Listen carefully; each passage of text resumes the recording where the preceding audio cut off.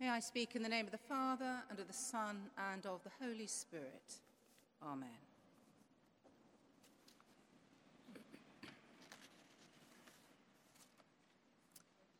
Reflect with me, how shall we die? We are all terminal, and even if we don't do a thing, the earth will find us. Yet dying for the sake of dying is vastly overrated. For centuries we have prayed, from our dying suddenly and unprepared, good Lord, deliver us. So this evening we remember that we are but dust, and to dust we shall return.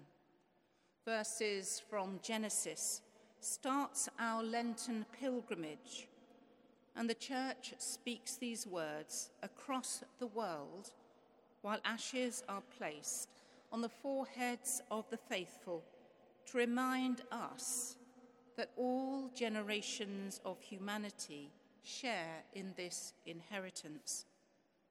The words are simple, an absolute truth to give us perspective that the world tries too often to forget, to deny or to hide. And if we are honest with ourselves, we probably ignore also the truth that we are but dust, and to dust we shall return. Dust and ashes, these are what we see if we look ahead far enough and honestly enough. Ashes reground us in the truth of who we are, but also who God is for us. Job addresses his Maker and proclaims, "Remember, thou hast made me out of clay." And he points to grace and says, "Wilt thou turn me to dust again?" God forms us in his image. He gives us breath. And as human beings, although we are but dust, we are called to glory and to holiness. To take the ashes on our forehead is to confess our kingship with this world of dust. And standing in this way before God, we profess that we are not God. We confess that none of us are without sin. And hear the voice of Jesus saying to the woman, "Let anyone among you who is without sin be the first to throw the stone."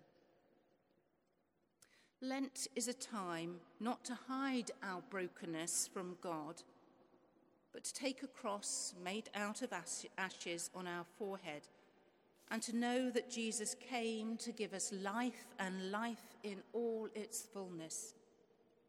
Lent is a time to make time for God, to speak to us and to heal us, and to hear the words of Christ which say, "Neither do I condemn you.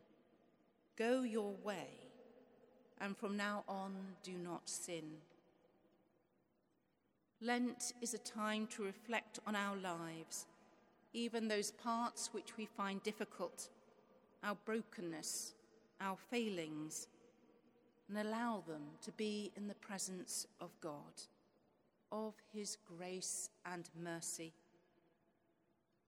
It is so often true that we would rather hide our brokenness in shame. And we need to know that shame is not alien in the Bible. It is there from the very beginning, when the Lord called to man and said to him, "Where are you? I heard the sound in the garden, and I was afraid because I was naked and I hid myself from you." Shame has been there from the beginning. We discover it in the first pages of the Bible. However, in the life of Jesus, we see how the Son of God became intimately familiar with our shame. From his birth through to his crucifixion, he knew shame. It was an embarrassing family tree. He was born into poverty, a pigeon-offering family. Jesus was a man who chose the poor, the blind, the oppressed, the forgotten. He was despised and insulted. He was a friend of sinners, abandoned by those who knew him best. Jesus understands shame and our struggle with it. Not only does Jesus know shame, but he moves towards it. The woman had committed adultery. There is no disputing the fact of the story. She had committed a sin which, according to the letter of the law, carries a particularly nasty death. She was filled with shame. But Jesus' response, culturally shocking. He talks to a woman in public, a cultural taboo. He makes it clear that he knew her past and her present, and he moves towards her. She came out of the shadows into the light. She is a living parable of what his shame bore on the cross. He came to bear not only her shame, but ours, and accept us back into the most important community in the universe, the kingdom of God.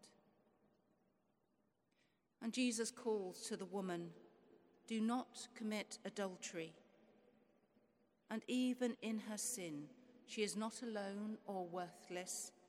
He lifts her up. He lifts her not just from the ground, but from the public humiliation and shame. He restores her not just by his forgiveness, but restores her into society. He calls her to accept God's grace and mercy and to live a new life without sin. In the words of Joel, even now, declares the Lord, return to me with all your heart, with fasting, weeping, and mourning. Acceptance and honor in a place where the scars of our life are not hidden. For our scars make us who we are. And in the pattern of Leonard Cohen, who sings, forget your perfect offering, there is a crack in everything. That's how the light gets in. It is often not in our most competent moments that we are aware of God's presence, most illuminous with his Spirit.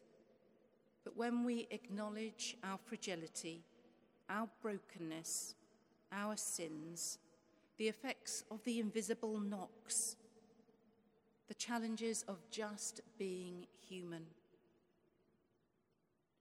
The hand which has shaped me in his image refashions me when I am lost in his likeness, reaches out just as he did to the woman it caught in adultery, to raise me up and carry me home. The question is, am I humble enough to grasp it?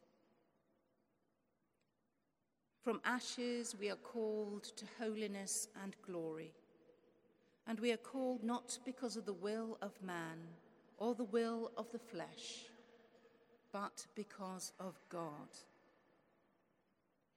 Remember that I am but dust, and in doing so I make peace with where I am from, and I choose to be what, whilst voicing a desire to be more.